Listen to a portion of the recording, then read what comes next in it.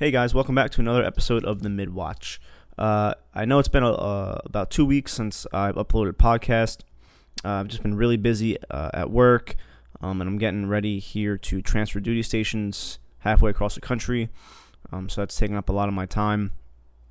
But we are back in full effect, and I have this podcast that you guys are about to listen to, and I have another one that will be going up later on this weekend. Two great guests, and I'm really excited for you guys to hear both their stories. Usually you guys hear me kind of plug some businesses in the beginning of each podcast, and I kind of want to change the way I do that. I've kind of done some soul searching, and of course my phone goes off as I'm trying to record this. But I kind of want to change the way I handle that. I'm not going to lie to you guys. Originally, when I started this podcast, obviously I had the hopes and dreams of, eventually getting sponsors and getting the Mid-Watch discount codes on various websites. But that's not what I want to do with this. This podcast is not for me. It's not for my personal gain, nor has it ever been. But my priority for this podcast is to get stories out there of people who are doing great things or have done great things that you may never have heard unless, you heard it here on this podcast. And that's my sole mission with this podcast.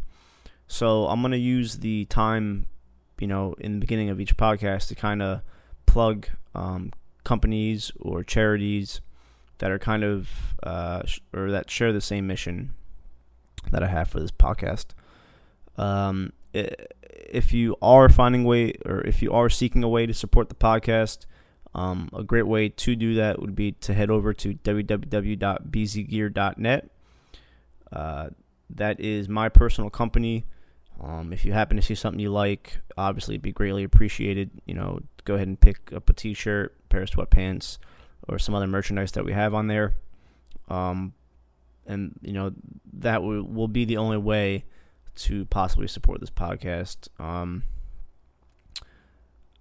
Other companies that I want to put out there that are doing something I feel are important is a organization or charity, 22kill.com. They are pretty well known for the 22 push-up challenge that kind of went through social media like a few years back. I still see it here time to time. And they support, helping mental health for veterans. Obviously, the 22 number symbolizing the 22 veterans a day that commit suicide due to mental health. And their whole organization goes towards fighting that and helping veterans through various programs that they offer. So I would greatly appreciate it if you went there and checked out their calls and kind of spread the word, because it's when our soldiers and Marines, sailors, airmen come back home from combat, their war overseas might be over, but when they get back, they start a whole new war here with themselves. So that's something that should be spread. And it's definitely something that we can do as a country to help our service members out. Lastly, is Flipside Canvas. I do not believe that they are out and operating yet, but it's a company, a canvas company. They make great artwork. They have patriotic line. And they have some other various lines of beautiful artwork that is on canvas. Obviously, various sizes. And it's actually owned and operated by Dakota Meyer, who is a Medal of Honor winner, Marine. So definitely head over there. I'll put the link in the description of this podcast, and go over there, check them out, and definitely support Dakota Meyer and his company. On this episode of the podcast, we have someone that I worked with a couple years back, Tom Rushing. He was an FMF corpsman, and he did a couple tours over in Afghanistan. And it was a real pleasure talking to him about his experiences before, during, and after the service. And I really hope you guys enjoyed this podcast as much as I did.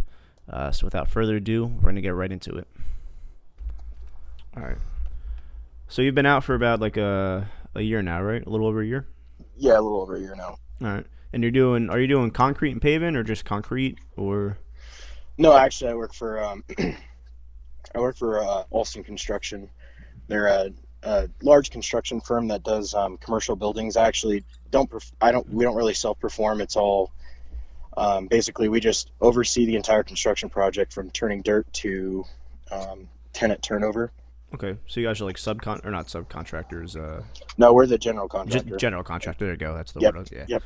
Okay. You guys hire subcontractors, right? That's how that works. Mm-hmm. Yeah. Okay. Mm-hmm. All right. Cool. Yeah. Because before I was in the Navy, I was in the pipe fitting union for like 4 years, so I kind of know how that works. Yep. We got a couple of those that work for us. Are unions big out west, or? It's about 50-50. I mean, you get a lot of subs and you got a lot of private. You got a lot of you have a lot of union. We have about half union, half sub.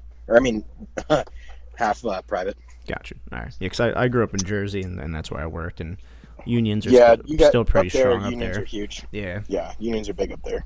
Definitely not as big as we used to be, but they still hold a decent chunk of the work. Yeah, they just get too expensive to use out here, and they're too expensive, and there's a lot of private companies that do a lot better work, and that's usually what we tend to lean towards. True. I feel like that's kind of like the problem with unions is like, you think you're overpaid for the work they do. Yeah, exactly. Yeah, because they dollar for dollar they cost too much. I mean, they have fees and they have all this other stuff, and I mean they take it out of their pay, and it just costs hour for if you're going to use a union guy and a non-union guy. Your union guy's gonna be making quite a bit more typically, depending on his trade. Oh yeah. And then we got our other subs that we use that are non-union, and they're cheaper to use and they have more to take home at the end of the day. Right. I mean, unions, they try to keep people from getting laid off, but right. It is what it is. It just depends on the economy market. Yeah. Or if you have them work over 40 hours, they charge you like crazy. I know, like we made. Oh yeah. The minute we went over 40 hours, we made time and a half, and then double time at nights. Like no matter what, that's what we had to get paid. Yeah. Oh man, you should. The amount of if I was union right now, I'd be fucking stacked up like a boss right now. Because the last, this is part of the interview or no? Yeah. Yeah. I like to just roll. All right. So we do huge commercial tilt ups. I mean, the building that I'm on right now is it's 805,000 square foot. Yeah, I mean, it's pretty good size. Originally, this building, the tenant we had looking at this building was Polaris. They were looking at moving over here. They actually ended up taking a property out in Fernley because they're closer to a railroad spur. But, the economy's doing pretty good out here where I'm at. We work with a couple big agencies, Callisters. I don't know if you're familiar with that, but they're the second largest pension fund in the world. Okay. Did you mean Polaris, like the dirt bikes and stuff, like quads? Yeah, okay. The side by sides and all that. Yeah, they were looking at the site that we're building on right now, but we have another tenant that's pretty much a go-to right now. They're really eager to get into this one. We turn out a pretty good product here. I mean, we got a lot of high end stuff, and we do stuff with like Kellogg's and it's the company I work for now. They have the development side, and that's Pantone Development, and then we have Alston Construction. It's all pretty much the same company, but it's like we're like a subdivision of Pantone. Is there? We're the. Oh, go ahead. Sorry. No, go ahead. Is there like a lot of like industries like moving to where you're at? Is that why you're building? Yeah, there's. Yeah, I mean, Reno's booming right now because of a lot of the economics that are in California. We have a lot of companies coming from California to Reno. Mm-hmm. Reno is a huge distribution hub. I mean, we're kind of like Salt Lake. I mean, a lot of things come out of Reno. Okay. But I mean, we did one for one of our clients. They manufacture crackers. I think they have. They actually brought some more ovens in, but they have like the second largest oven conveyor system in the United States. It's think it's just shy of 500 foot. So it's like a 500-foot long oven, Oh wow. basically. Yeah, and they crank out crackers like it's nobody's business. How far is Reno from Las Vegas? I'm not too familiar with like that um, area. all right, there's two ways you can go. I mean, you can go through California, which is a lot more scenic. You go through like Bishop and Mammoth and stuff like that, or you can take a straight cut, or you can take you can take the 95 and you'll hit like Fernley, and then you'll hit Fallon, which is Naval Air Station there, and Okay. then you drop pretty much straight south. From Reno to Vegas ballpark, it's kind of around about 7 hour drive. Oh wow. Oh okay. Yeah, so well, Las Vegas or Nevada is a really big state. A lot of people kind of forget that. I mean, it's a huge state, but there's a lot of barren areas. I mean, there's signs all over the highway like, "Hey, stop for gas now. Next gas is 100 miles or 100 plus miles for gas." So, when you're driving, you got to be kind of cognizant of how much fuel you got going. I say the only two like places I really know is just Reno and Vegas. Like, and they're both on like the west part of Vegas, right? Or am I Yeah, wrong? they're Las Vegas is really far south. Is the furthest southwest that we have, pretty Mhm. much as far as a big city goes, and then Reno's actually further west than Las Vegas, but it's way up north. Okay. We're about in that right where the state kind of dog legs a little bit. We're right in that Reno Carson area. It's all part of Washoe Valley, Washoe County. Okay. And is that where life started for you? Like even before the Navy, was that area or? No, no, I grew up in, or actually, I was born in Lancaster, California. It was a little butt crack of California. It's kind of s-hole. Not the prettiest place, but that's where I was born. I lived there until I was about 3, and then my dad moved out to Las Vegas while my mom stayed back behind in Lancaster. He used to own like a painting company and stuff, and he came out to Las Vegas just for better job opportunities, and housing was a lot cheaper. Las Vegas was a good place to live back then, before all the crime got really bad. Hmm. Um, then we moved out there. I was about 4 years old, I think, 3 or 4. Moved out there, and then I spent pretty much, the bulk of my life the bulk of my life up until I joined the military. Growing up in Vegas, man. And how old are you? I'm 28 now. Oh, okay, so all right, we're the same exact age then. Okay. Yep. I actually had my best friend to this day. His dad lived in Vegas when we were I don't even know when that was. Probably like early 2000s. He used to always go out there and spend the summers out there, out in Vegas. All right, so what was high school like for you? Did you play any kind of sports or and were Yeah, you man. Yeah, in the yeah. chess I club, played. anything like that? Not chess club, bro. I played. Let's see. I think age 5, I started doing wrestling at 5, and I continued that all the way up until my freshman year of high school. I think around that same age, around 5 or 6, I started playing baseball. I played that all the way up into 8th grade. Around age 7 is when they started playing tackle football, and I played that all the way through high school. I was actually really good at football. Um, I actually had some scholarships to go play at some D1 schools. I had some big plans to go play some football and stuff, but I was kind of immature and wasn't ready for the college life at that point in time. And that really honestly is kind of what led me up into joining the military service, because I made a lot of mistakes as I was growing up and trying to become my own person. I made a lot of foolish mistakes, and that those mistakes were kind of the mistakes that led me towards trying to geared me towards getting away from Las Vegas and like the group of people I used to be with, and kind of wanted to change things up a little bit and start anew. And I figured the military was about the best way I could do that. Well, that's awesome, man. That's really so. Did that those mistakes and stuff that you spoke of, was that something that happened kind of towards like the tail end of high school, or was there kind of a gap in between high school and military, or? No, I think I don't know. I started kind of going leeward when once I got to about eighth grade. I started getting a little wild, a little bit wild for my age, you know. And then once as high school progressed and stuff, I got more into partying and hanging out with chicks and doing stuff like that. You know, like the typical story of you're like kind of blowing your chances at doing something good with yourself Gotcha. because you're kind of self-centered a little bit. Hmm. Um, and that's kind of where that all kind of led me up to. And then I was supposed to play my senior year in football, and that's when I was supposed to do stuff, and that's all the colleges that I was looking at going to. um, they were like, hey, you've been doing great. We've been watching your film and everything else. Everything looks really, really good. We're waiting to see what you're going to do your senior year. And I got into a little bit of trouble my junior year. I mean, I played varsity football since I was a freshman at Shadow Ridge, and they went to state that year. And then, I mean, I had a lot of things going for me, but I screwed it up because, I wasn't mature enough to handle all that stuff. And I just thought I was going places, and I really hadn't set a solid foundation yet. Did you think maybe since you kind of started playing varsity so early in your high school career that you kind of got like complacent, like, oh, like I already got it made kind of thing?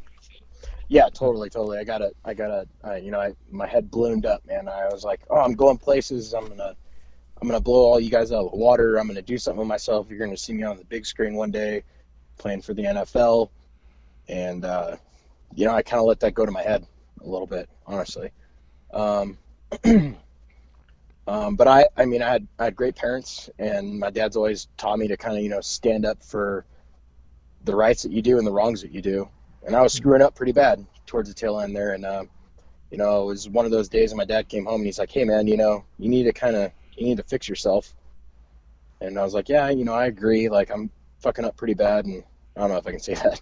Yeah, it's But fine. You're good. I was making some stupid mistakes, young stupid mistakes. And my dad's like, "I need you to get some help." Like they tried their best to help me out, and it didn't really work. I was never disrespectful as a kid, like I never, told my parents to F off or anything like that. I didn't get buck with them. But I made really stupid mistakes, and I ended up going to rehab. I ended up going to rehab up in Sorensen's Ranch, Utah.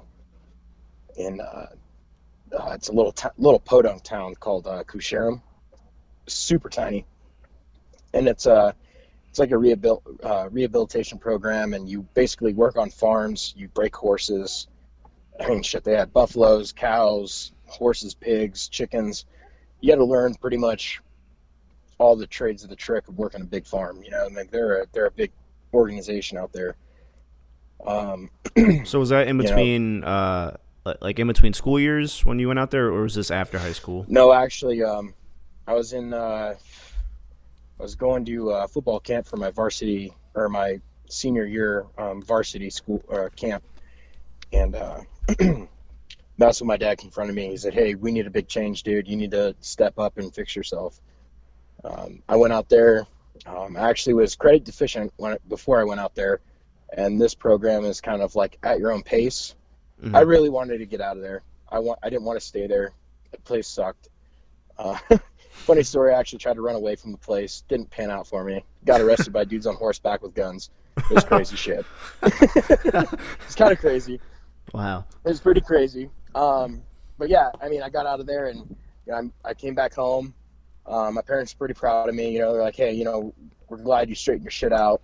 What are you thinking about doing now? What's your next move?" And the whole time I was in there, I just kept thinking of, back in, 9/11 happened a long time ago at this point, and it happened when I was in like sixth grade. I remember seeing it.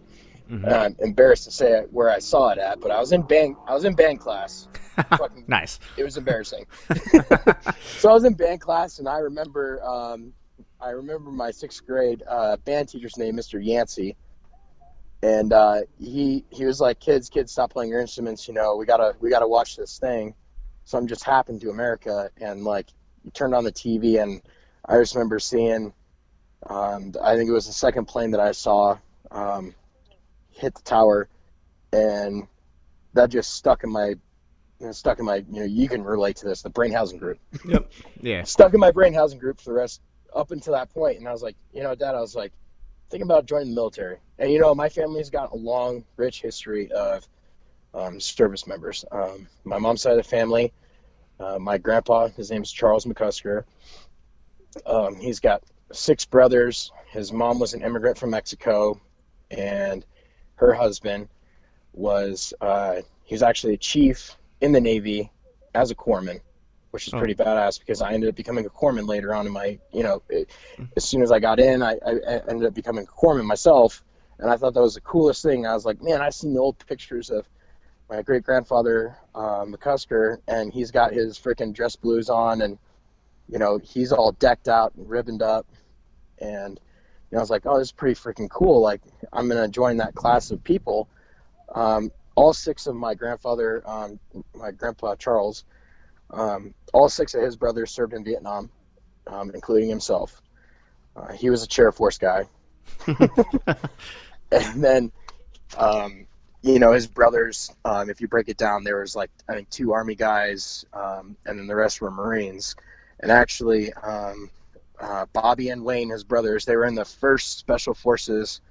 That's when they stood up the, not first Special Forces, but that was when they started up the UDTs, the Frogmen. Yeah, I think it was then. Yeah, not the Frogmen. It was the. Oh dang! I honestly can't remember what it was, but they were like the first group of guys to go through that training program. They went through. Almost every one of those guys, except for my grandpa, because he was chair force. They've all got Purple Hearts. Oh wow. I think Bobby was the one that got messed up the most. He did the most tours. He's got 4 or 5 Purple Hearts. I can't remember. My dad's dad, he worked for Lockheed Martin when they built the SR-71 Blackbird. He was on that project. He was one of the engineers for that. Oh wow. Okay. Yeah, and then I got a huge, almost every my Uncle Charlie that works down in Las Vegas for. It's weird. I got my Uncle Charlie that works down in Las Vegas for the same company I'm working for now. I actually work for my dad up here in Reno. Charlie's our senior out of Las Vegas. He was a Marine. During Vietnam or not during Vietnam. Okay. I think he was after Vietnam. He's not that old. Gotcha. I think he's about 52 or 53 now. I think he might have went. I don't know if he went to Desert Storm or not. Okay. But he was still a Marine. I have a lot of family that was military, especially on my dad's side of the family and my mom's side of the family. So when I told my dad, hey, I'm going to get in the military and see where it goes from there. And, he was like, hop in the truck. I'll take you down to the recruiter's office right now. So you finished high school at that ranch thing that you're talking to me about? Okay. Yep. And I'm assuming I made up like a year and a half of credit deficiencies because I skipped a lot of class. My football coaches basically helped me out until after football season, and after that they kind of dropped off the map, and so did I with school. Okay. So did you? I'm assuming we're the same age. Did you graduate 2008 or? No, I actually graduated 07. 07? Okay. All right. So I graduated 08. All right. So you did that, and then you came home, and then you pretty much said to your parents like, hey, I want to join. So you're still like 18 at this time? No, I was actually 17. Okay. Yeah. All right. Yeah, I was 17. I was 17 when I got out of Sorensen's. That took me down there. I worked for my mom. She owned her own consulting firm for doctors' offices. Sorry, I had to wrangle my kiddos.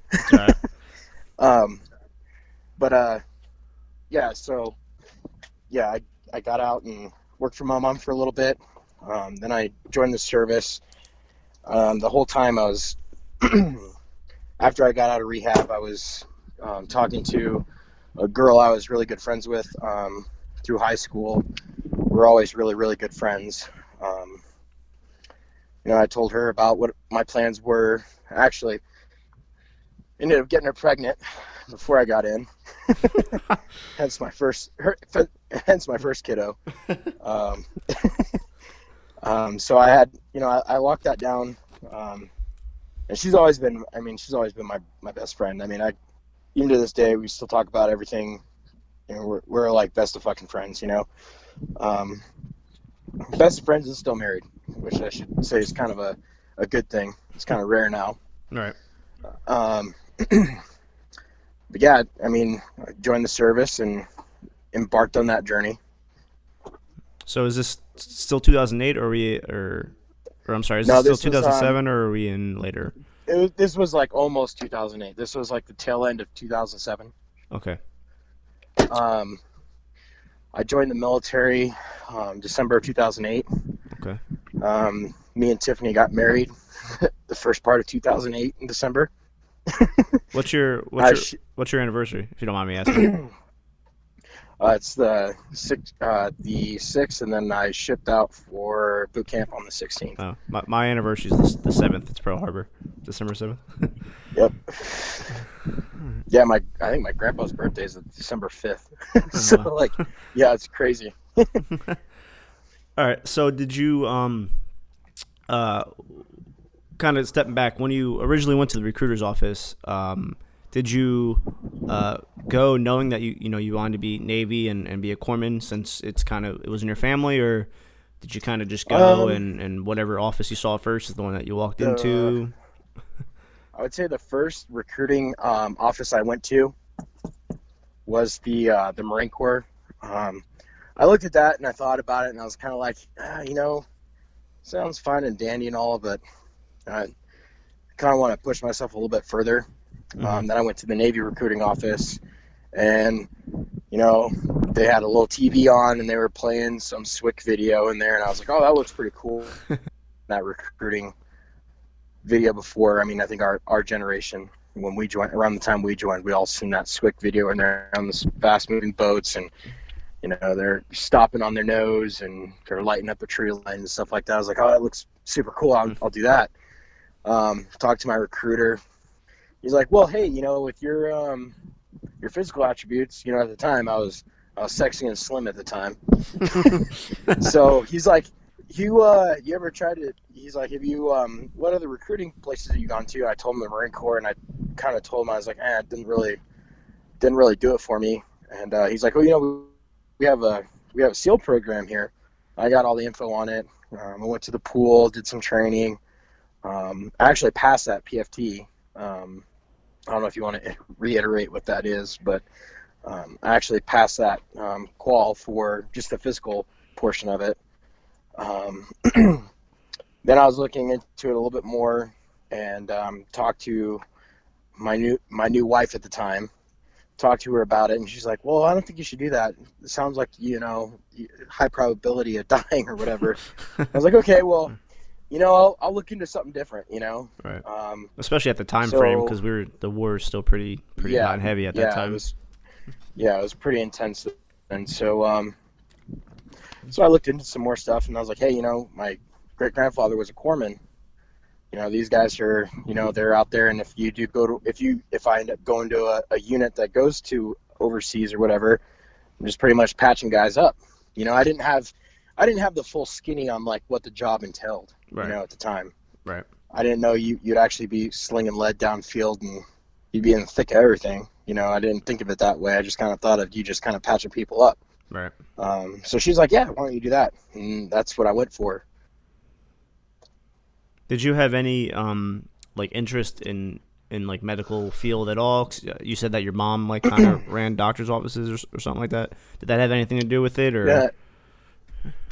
No, not really. It really didn't. And at the time, at that stage of my life, I wasn't thinking like long term or anything like that. I was just kind of more like, this looks like it'll be pretty cool, so I'll check it out and see what happens. And my recruiter, the infamous, my recruiter told me this, Right. and like he told me you could do all these different things, and so I got into it, and then I went through boot camp in December, and got out of boot camp over in lovely Great Lakes. It's cold. I went there in January, and I thought I knew what cold December, was until I went there. December in Great Lakes is probably not the best not the best time to go. I wish I would have done springtime, but Yeah.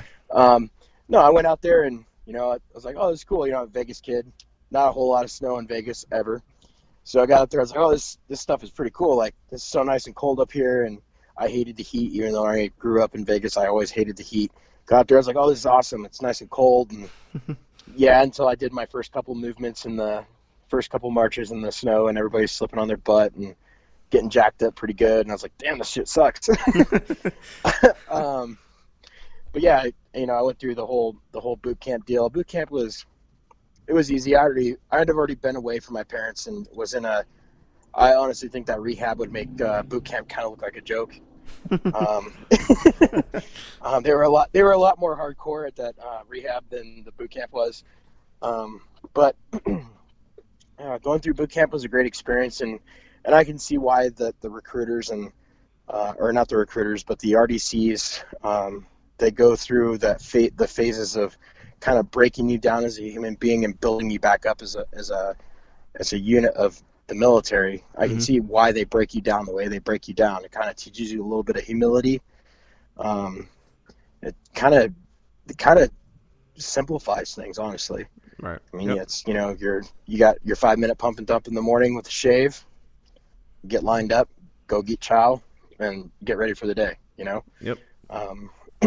I can see why they do it the way they do it. You have people from different backgrounds, different upraisings. Yeah, I've mentioned it a couple of times, like on different episodes of the podcast that my first guest actually on the podcast was my RDC. It's someone I still keep in contact with to this day. He's like one of my best mentors. But it's like boot camp's one of like the biggest misconceptions that a lot of people have. Like everyone thinks like boot camp teaches you how to be a sailor or Marine or whatever boot camp you go to, but it really doesn't. Like that's what the A schools are for. Boot camp is just kind of there to just kind of change the type of person that you are, and yeah. So it's basically, I mean, this is just my opinion. It kind of just it brings such a big variance of personalities and uprisings, and there's a lot of people that went through a really hard time growing up, right? And there's people that were spoon-fed a lot of shit. You got crybaby sissies over here that if you don't have Charmin Ultra with fucking double ply, they're wiping their ass with single ply and it feels like cardboard. They're over there crying and bitching about that, and you got a kid he's like, God damn, I got hot water in the shower. I don't care if there's 10 other guys in here. I'm getting a hot shower. This is nice, Yep. It brings everybody on the same level playing field. Like everybody's equal there. But it kind of teaches you to kind of get your immature viewpoints on how life really works or how the world really works, honestly. And it kind of teaches you to come together as a unit, and you guys actually become really close when you go through boot camp.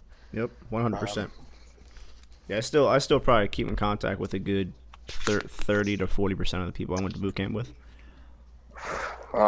Shit, I don't have contact like that with the guys I went through boot camp with. I mean, the only guy I went.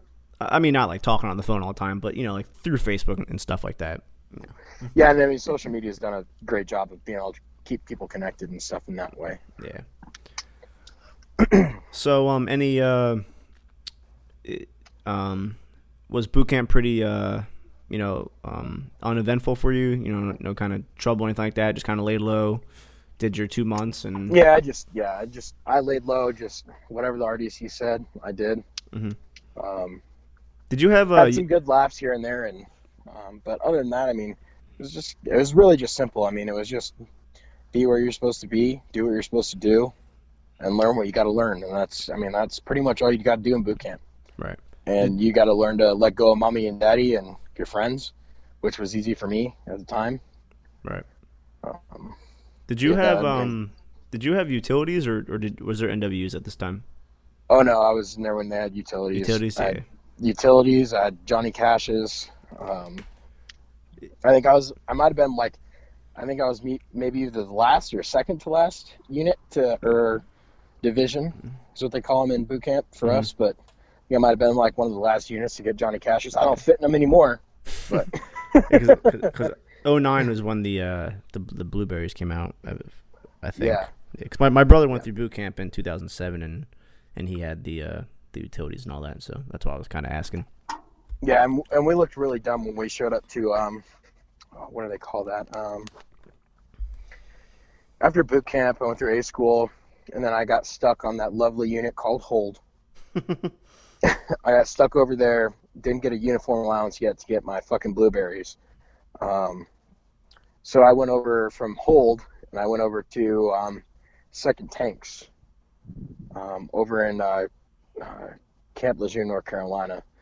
I went to Second Tanks, and I had another guy that came over there with me at the same time. He was in blueberries, and I was in dungarees, and I looked way out of fucking place. You know, I stuck out like a sore fucking thumb. I went to Chow Hall. I was the only guy in there at the Second Marine Division fucking Chow Hall in dungarees. Everybody else is wearing. They got little Smurf camis on, and everybody else was wearing.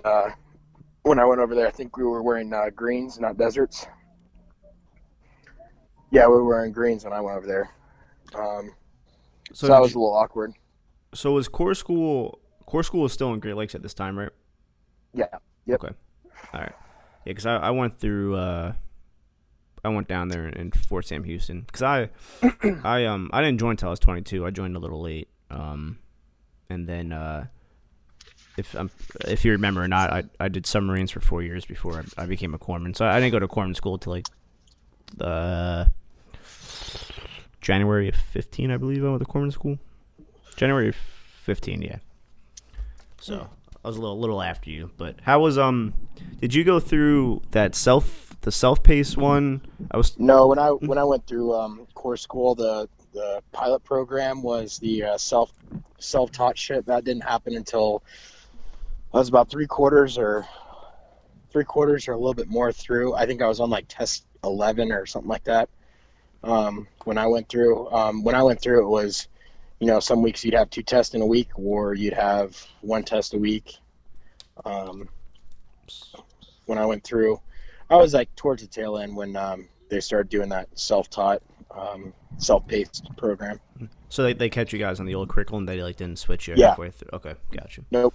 Nope. All right. So after now when you're going through core school at this point, I'm sure some of the instructors, probably just came off CDD. I'm assuming, right? Some guys were Yeah, I in had the war. Was that kind of like your yeah, I had your first taste of what you kind of got not to say got yourself into, but where you learned more than kind of what you knew when you enlisted about being a corpsman? yeah, I would say core school was the first place I got my first taste of the true definition of PTSD. I had a first class, one chief, and a second class. My first class petty officer, he had seen a lot of things. He was in Fallujah, so he had went through a lot of stuff, and he had a couple of rules when you came into class. They were a lot different.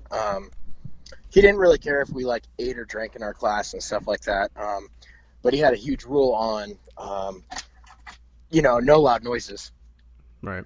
And we've had a couple kids that they fall asleep, and the military's way of waking somebody up is you do something loud or you spook them.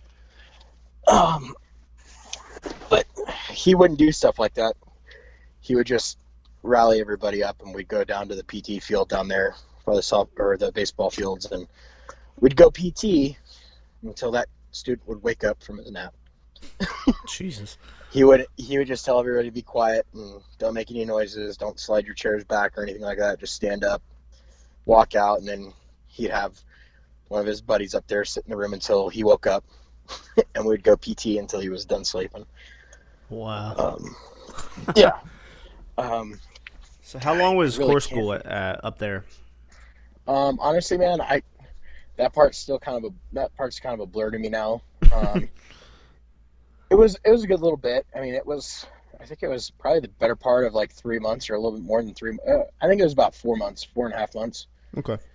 Once you got done with clinicals and everything else, and then you had final test and everything else. All right. But we actually got to, our clinicals, we got to work in the psych wards. We got to, work in the x-ray places, surgery. They had a pretty big hospital up there at Great Lakes, and it was all veterans. And you'd be able to, I got the lucky duty of working the psych ward. I've had fecal matter thrown at me quite a few times. Oh my Um, God. I've had bedpans thrown at me a couple times with both number one and number two in it. How long were And you clinicals still, for you guys? they were 2 weeks long. Okay, yeah, we only did a week down in Fort Sam Houston. So, uh, so going through core school, kind of being exposed to some of your instructors, that just kind of came back from war. Did that kind of motivate you to go FMF, or did you at this time was it if you're a male you're going FMF, you don't have a choice, kind of like Um, it was somewhat electoral unless you had good grades going through it. I had good grades going through core school. Um, I think I didn't fail any tests. I think my lowest. I did have to get pushed back into a second class because while I was in core school, my first son was born, and I was allowed to go home for a week, but they said if you go home for a week, you'll be 2 weeks behind, and you'll have to go into another class, which I was totally fine with at the time. oh yeah, yeah, Um, definitely. so I came back, and it was pretty much like whoever had out of the males, it was who had higher GPAs. You were going to FMTB. Anybody that had test failures, you're going to pretty much be quad zero, and then you could pick a certain designator after that, like as far as or whatever discipline you felt like you wanted to go to, like X-ray or lab tech or whatever.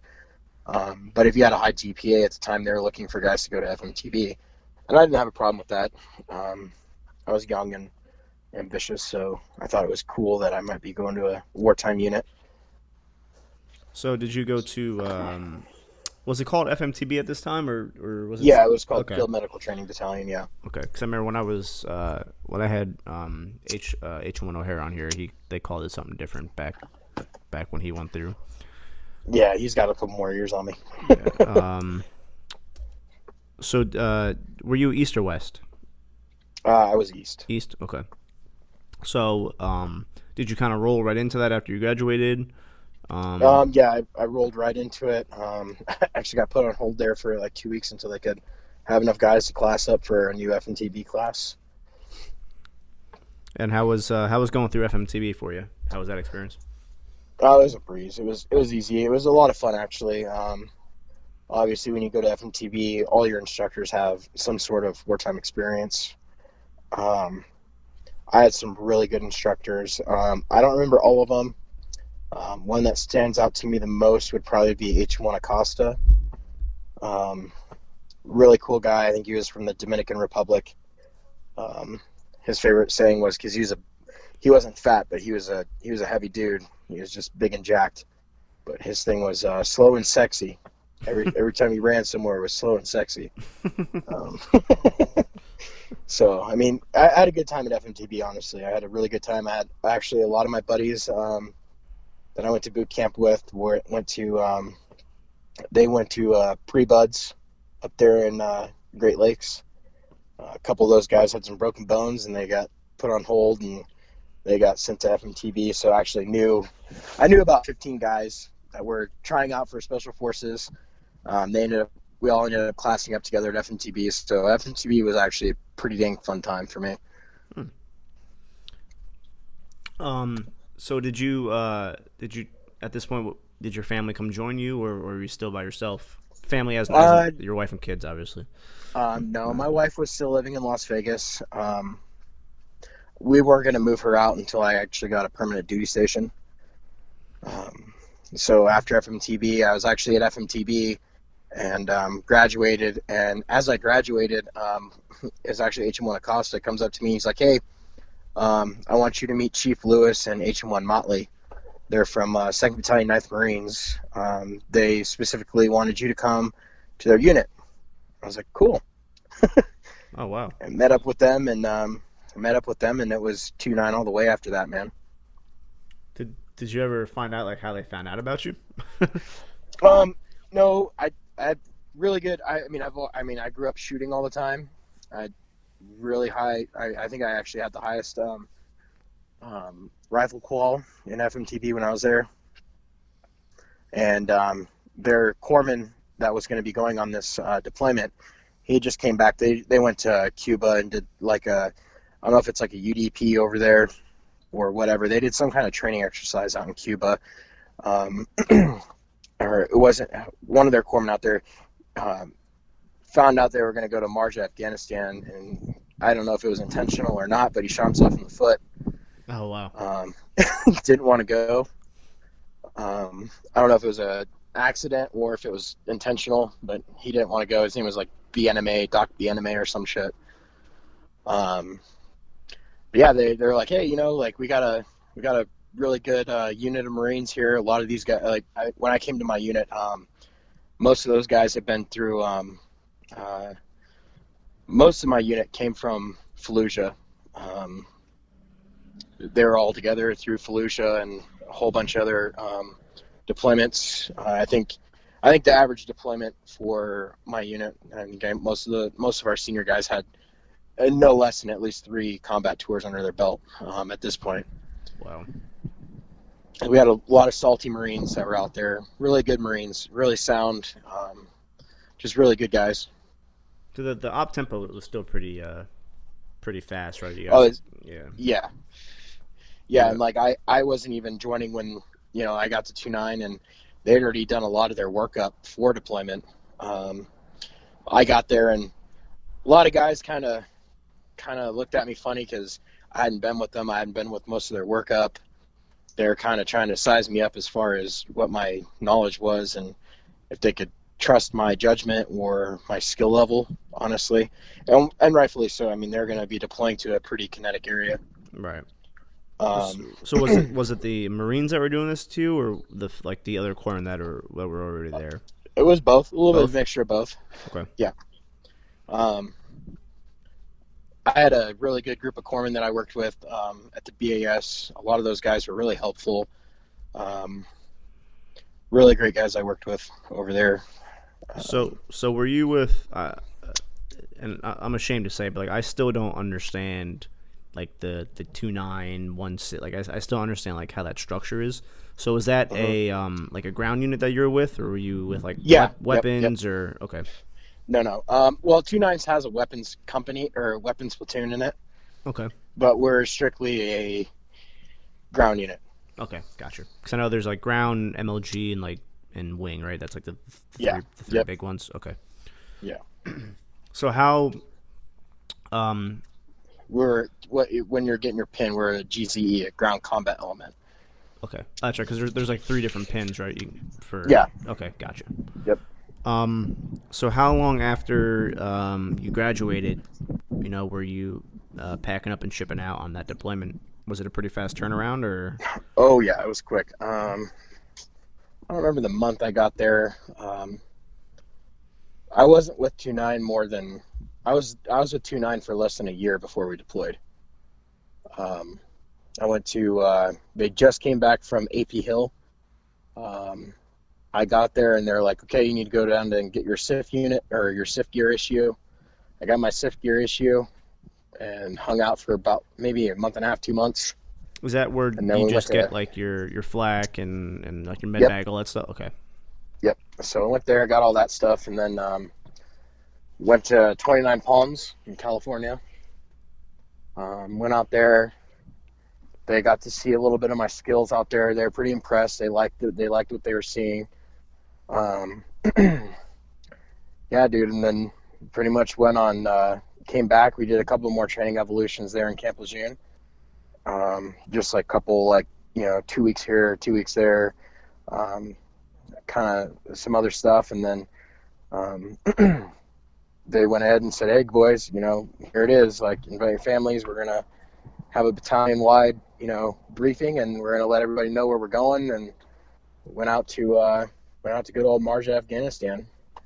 So, and go ahead. I'm sorry. So, I'm just kind of curious because you're like the third person I've talked to. Why that has deployed out of Lejeune? Why do they send you guys before you deploy all the way to California just to come back here to go on deployment? So they send us out to, they only send us out to California really for 29 Palms. I mean, that's, desert warfare training program that they have out there. Okay. Great facility. You get to run a lot of big ranges, live fire.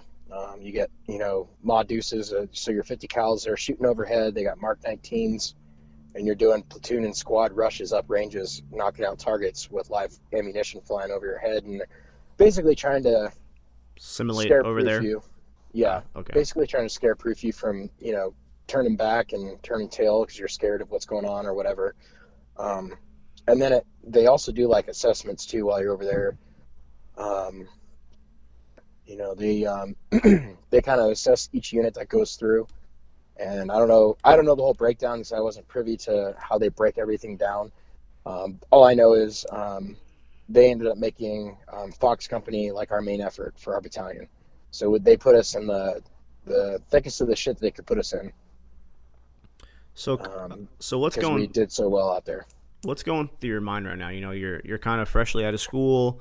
You're pretty much getting ready to deploy.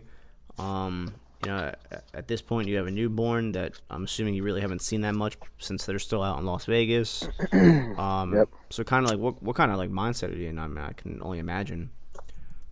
It started getting real to me towards the very tail end of CAX. I had a really good squad leader. His name was Sergeant Garrett Meisner. Unfortunately, he's not with us today. He passed on that first deployment. This, I believe, was his fifth combat tour that he had been on. Jesus. Very salty, very knowledgeable, extremely knowledgeable. Very, very smart young man. He's a tactician. Just a great all-around Marine. Just you couldn't really ask for a better package in a Marine. Hearing some of his stuff that he went through on prior deployments. I mean, he's been to Africa. He's been to Iraq. He's been all over the place. And when he started talking about like what we might encounter over there, it kind of started to sink in a little bit. And I was like, holy crap, this is the real shit. This is real war. Right. Like I'm looking around like, man, a lot of these guys might die over here. Unfortunately, we did lose a lot of people on my first deployment. But yeah, it started to really sink in then. It was kind of like, holy crap, this is something that's pretty real. Like, it's not to be taken lightly, or, everything that they tell you, get take with a grain of salt and try and absorb all that information that they give you so that way you can perform at your best, Mm-hmm. So, was your family out there with you now, since you I had gotten out there to Lejeune. We put in our housing request over there. They're pretty full at Lejeune. And actually around that time, my wife had actually found out that she was pregnant with my second child. Oh my God. So she was actually a mama that was carrying. So she was ready to have another baby, and he was going to be due while I was deployed. So it started really to kind of hit home. I was like, man, you really got to stay on your toes out here. Like you want to come home and see your second kid, Right. know. Yep. And you still got to come home to see your wife and your other kid, but you don't want to not be there for your second born, Right. Yep. So when did you officially deploy? Are we into like 2009? End of 2009? We're in 2010 now. We're about deployed out to Afghanistan. I think around August. I think it was just before my wife's birthday. Actually, I think we deployed in the first or second week of August. Okay. And so what part of Afghanistan is this? This is the lovely Marja, Afghanistan. So Is it like the Helmand province. Okay. All right. Gotcha. All right. So what was this where stronghold, basically Taliban stronghold of Afghanistan is Marja and Helmand province. So what were you like kind of expecting when you guys were flying over there? Did you fly into like what base, or FOB, I guess is the correct term? Did you like All right, so we trucked out of Camp Lejeune. We went up to Maine. We flew out of Maine. We flew into Germany. Went from Germany. Flew into Germany, and then I can't remember if it was the first or second deployment on this one, but I think it was the first deployment. We flew into we flew into Kyrgyzstan. Yeah, I think we flew straight into Kyrgyzstan and we went to Manossk. I think that's a Air Force base, or I think it's predominantly Air Force. Um, That's in Afghanistan. no, that's Oh, in uh, Manossk is in um, Kazakhstan. okay. So we flew in there. Um, Flew in there. I guess we had like a week or so. We stayed there. It was kind of getting acclimated to the altitude and stuff because it's a lot higher than. I mean, we're all swamp rats, so I mean we're used to living at like sea level.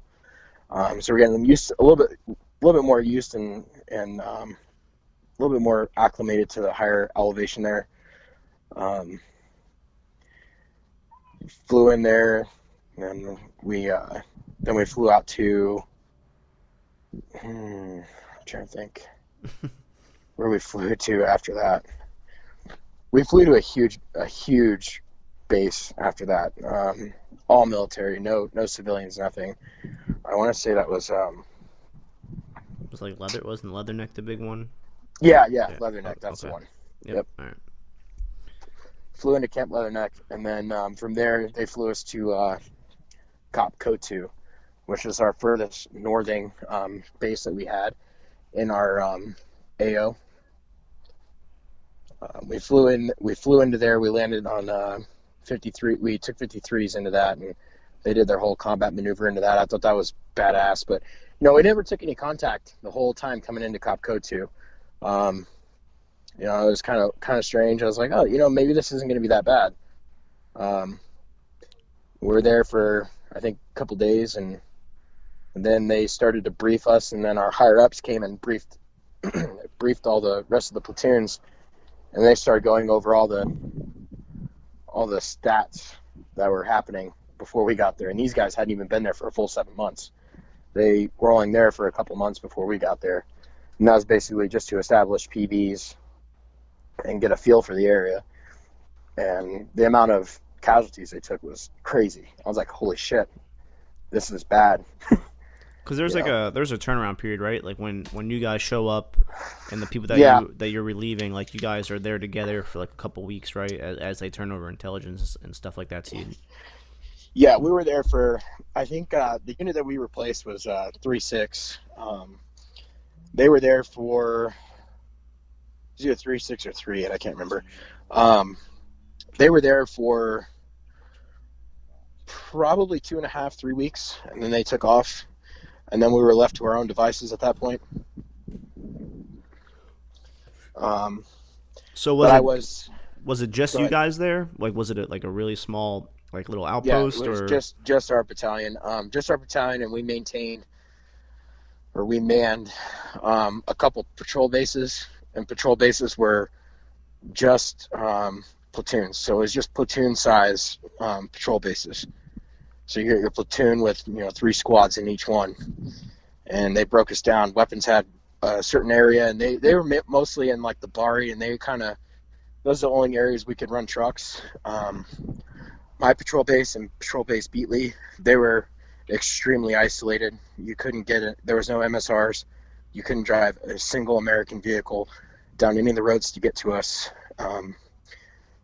So none of our resupplies came by vehicle. They were all HST dropped, and more than half of those, they didn't even get those things close to the ground before they dropped them. So a lot of our supplies got scattered all over the field where they dropped them at. oh wow. So they're just Yeah. all just helicoptering them in was the only way to get you guys stuff. Yeah, that was the only way to get us stuff. Any ammo, food, water, they had to fly it in by bird and drop it. Wow. So uh so on that helicopter ride in, um is it like sinking in more, or are you pretty much already in the mindset that like, hey, I'm here? I don't know. It's kind of a weird feeling. It was more like a kind of know how to explain it. It's kind of like it's almost like you're subdued or like kind of almost like a trance. Kind of like you don't know what to expect. You have kind of like that kind of weird feeling like it might not have been a good thing. I don't know. It was weird. It was like you had some kind of intuition that you were going into something bad. Right. but you didn't want to be overly concerned about it and weird yourself out. It's kind of one of those feelings. And you said, the group of guys that you're with were all already pretty combat hardened. So, Oh yeah, um, definitely. did you kind of have like a sense of like security because of that? I mean, Yeah, I guess as much as yeah, you possibly can feel secure over there. yeah. It was definitely. I think the caliber of Marines that we had, I think that definitely established some kind of, I would say maybe like almost like a comfort that you had somebody with that much knowledge that's going to be out there with you every single time you go out. So, how long after, or actually, let me ask this instead. So, what was like your day to day there? Were you guys just doing like patrols? Um, Yeah, it was just we did patrol. We actually conducted different types of patrols. So we did um, morning time. First patrol you would do in the day would be usually an established like contact patrol. So you were actually typically in the morning we were actually going out looking for a contact. Um, then we do like a mid morning patrol, which would be like our census patrol. We would go around to different mud huts, go around to different farmers, ask questions. Try and see how many kids they had, how old they were, um, things of that nature. Like what's your basic income, what's your basic source of income, that kind of stuff. What are your relations with certain groups out here? Because we dealt with guys that were Pashtun, Dari, Farsi, different. We had different like kind of clans that lived out there basically. We'd go out and kind of get a feel for which areas were more densely populated with certain type of clans, and we would associate those with the types of contact we would take in those certain areas of our AO, whether they were higher with, if they were more small arms fire or if they were more of IED emplacement type people, um, and then sometimes we would run into Old Mujahideen, fought the Russians. And those guys were the ones we didn't like fighting with because they didn't quit. Um, so and then are they after the are they go different ahead, than like the Taliban and all them? the Mujahideen, yes, Yeah. absolutely, Okay. yeah, yeah. There was they had more effective fire when you got into a gunfight with them. Their rounds would be a lot closer to our personnel, and they didn't really turn and cower. I mean, the Taliban didn't really turn and cower too often, but if you messed up enough of them, they would hightail it out of there. The Mujahideen would pretty much stick it out until you killed them all. Now, were they also fighting the Taliban, or were they working together? Because I know it kind of gets like Um, weird over there with that kind of stuff. yeah, it's kind of hard to say. I know that neither one of the groups liked us there at all. Right. Um, I mean, we'd go the morning contact patrol, then we'd have our census patrol, then we'd do an afternoon patrol, and that would be a contact patrol, and then we'd do a nighttime patrol, and that was trying to catch IED emplacers or people setting up machine gun bunkers or whatever mischief they get into at nighttime, sneaking weapons over the little canals to resupply their guys. But we did about 4 patrols a day.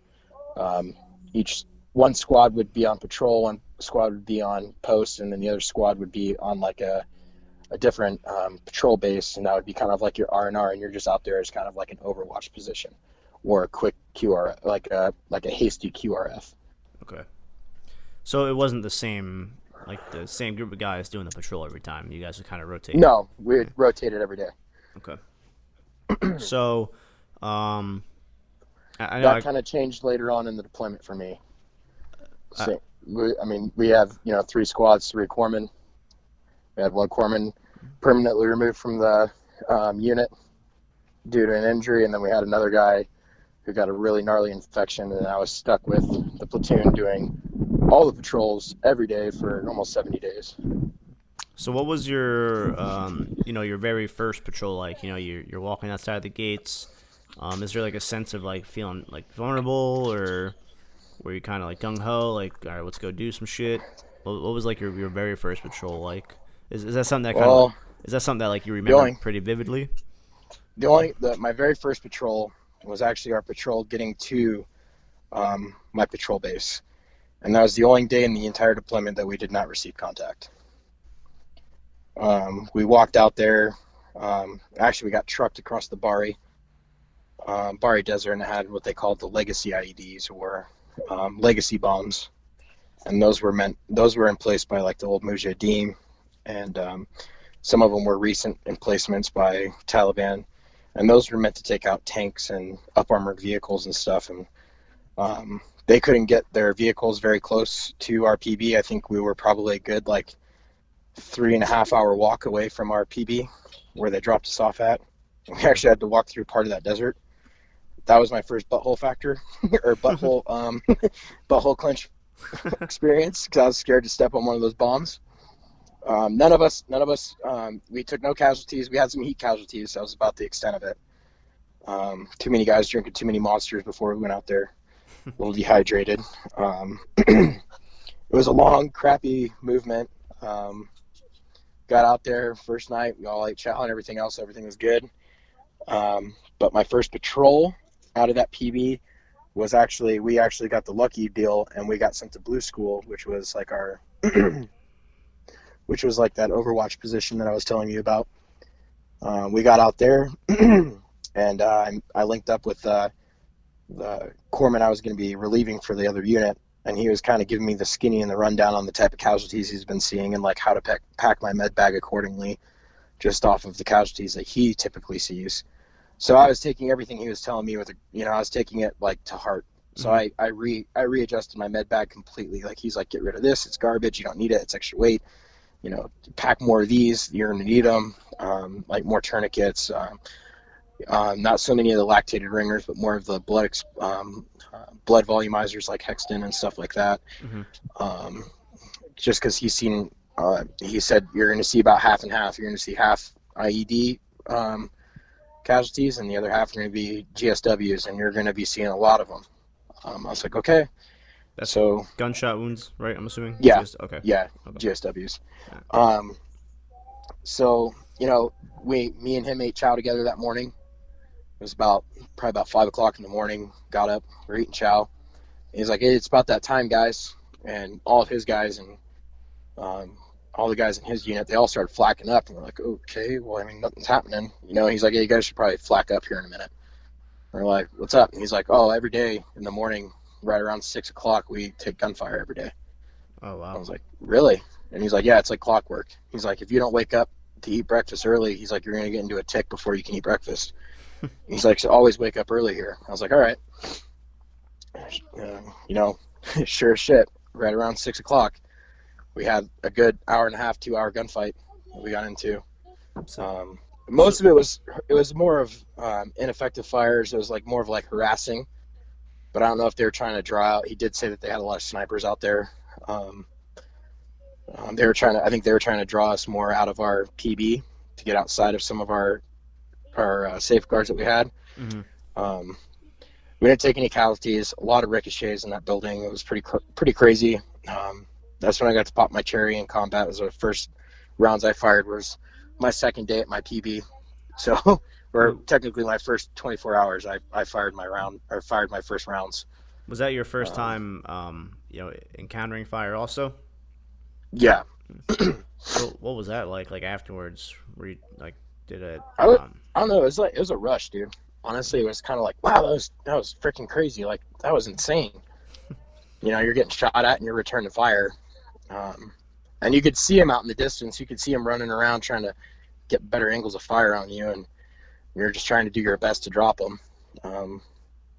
But you're also, they had machine guns, like RPKs was like old Russian belt-fed machine gun. Mm-hmm. And you're taking high amounts of fire from those while they're moving around. It was intense. It was pretty crazy. So they're just kind of shooting into like your guys' little base, just. Yeah. Okay.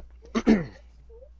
Any kind of like mortar fire or anything like that, or was it just all like small arms? On that one, I think we took a couple rocket shots, RPG shots.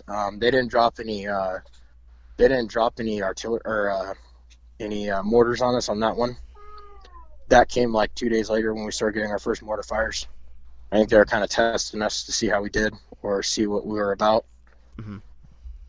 So, I'm sure we could kind of talk about pretty much every day of your deployment. But what were some like big like big moments from that first deployment? I mean, like, what was your first casualty like? What's kind of go with that? Like, what was that? My first casualty I took out there was actually a double cas. Um, we were walking out west, and they called west the Wild West. If you walked out towards, I think that was Route Animal. Um, Everything out there is like little bongo truck and like motorcycle trails, pretty much. Um, but we were walking as far west as we could go in our AO before you hit the Elizabeth Canal, and the guys that were there before us, they said if you walk out that way, expect to take a casualty. You know, Oh um, wow. we went out there, and sure enough, as soon as we get out to our furthest western point, we're gonna start to RTB. As soon as we got our squad started making our loop back, our point man and our second man initiated a victim initiated pressure switch. It was a it was an IED that was on the ground. It went off. Um, None of both the Marines, they sustained very minimal injuries. I mean, most of it was all shrapnel. Um, a good friend of mine, Delcor, and then Guerrero. Um, they took their wounds. They got patched up. For me, it was relatively easy. It wasn't nothing extensive or nothing crazy. I wish the rest of my casualties were that way, but these ones were really easy to treat. They went and got casevaced, and they were out of there, and they actually, both of them returned back to us a couple weeks later. Um, yeah, I mean, the first casualties I took were fairly easy ones to deal with.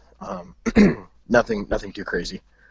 So was the IED just like not a big one? Because I mean, when I think IED, I'm thinking something that's like flipping a Humvee. So for them to No, step on it and not, I you don't know, know if the IED emplacers. It depends on where the initial charge is placed at, and the proximity to the the casualty is to that IED. Um, it One Marine sustained injuries to the front of his body, the other one to his back, so they were in between the IED when it went off. okay, I don't know if the first one hit it and then it just the main charge just took too long to detonate. But it wasn't a small one. I mean, almost all the ones that we encountered out there were 20 pounders or 40 pounders. So a 20 pounder will disable a Humvee. We've were you had quite a few 40 pounders that they did some pretty serious damage to some people. were you close by when that thing went off? I was a couple hundred yards away when that one went off. Um, our platoon was extremely cautious about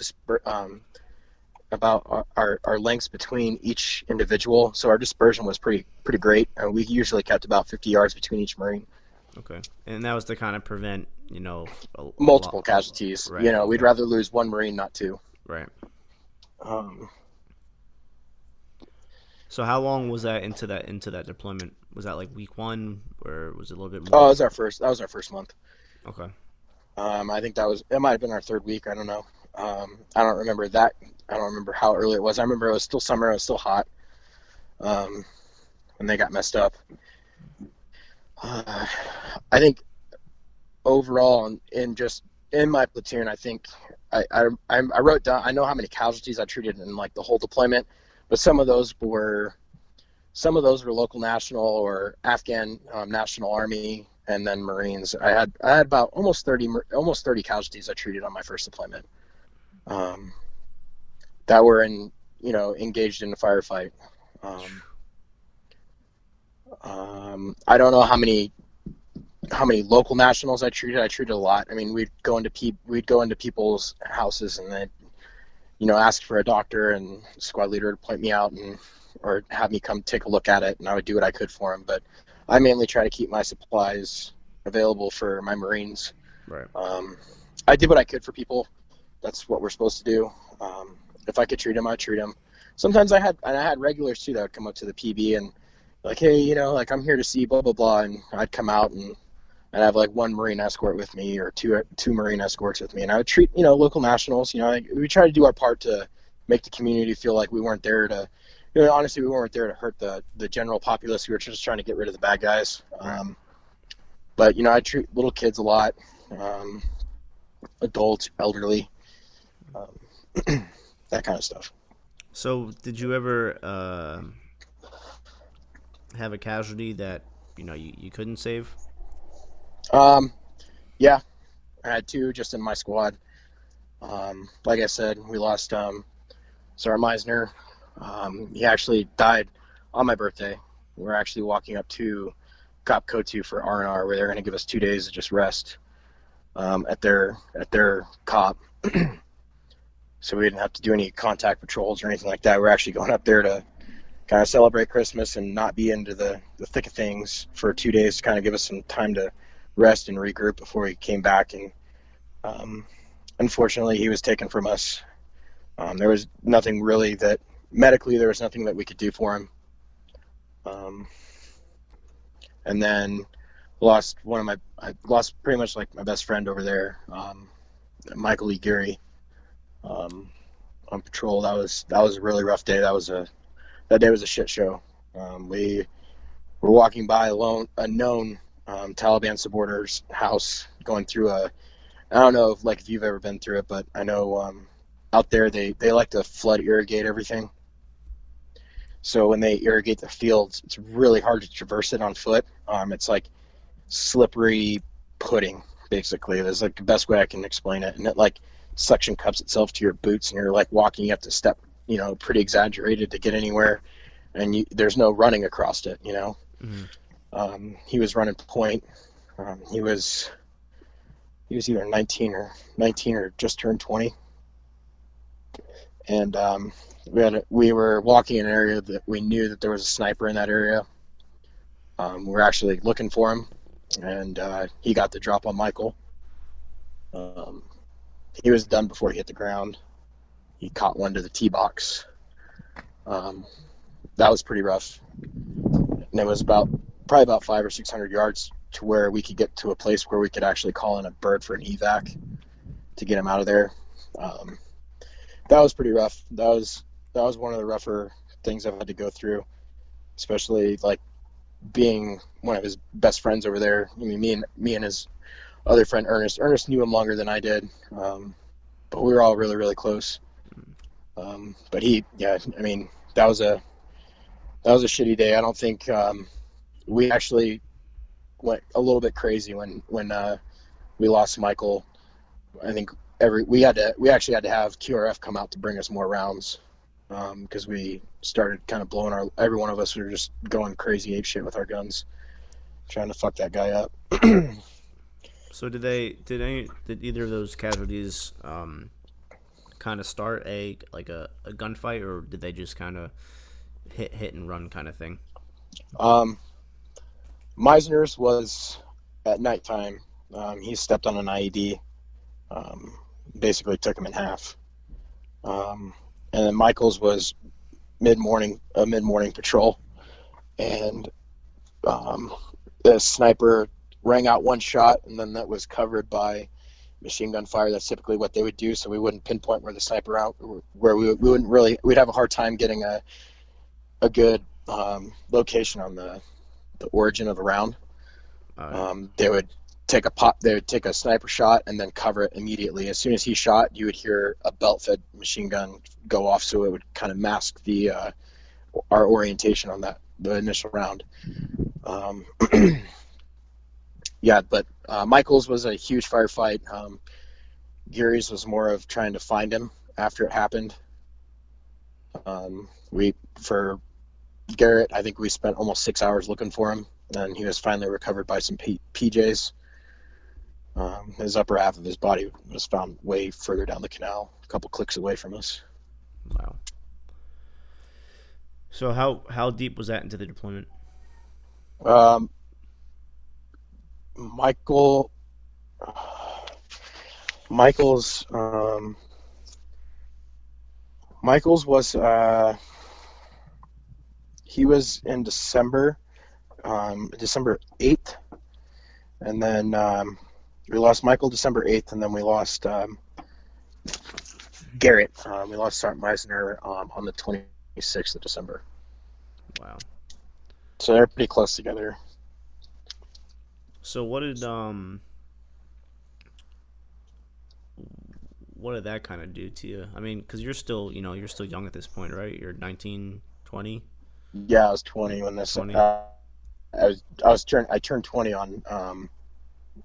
I think I turned 20 or 21 on Garrett's when he passed that day. Um, I don't know. It was. I mean, honestly, like the best way I can sum it up, it honestly just took a lot out of you. Right. And to lose two guys that close together, it was pretty rough. It devastated our my squad a lot. We had a good Marine, actually came from 3-6. His name's Andrew Curtin.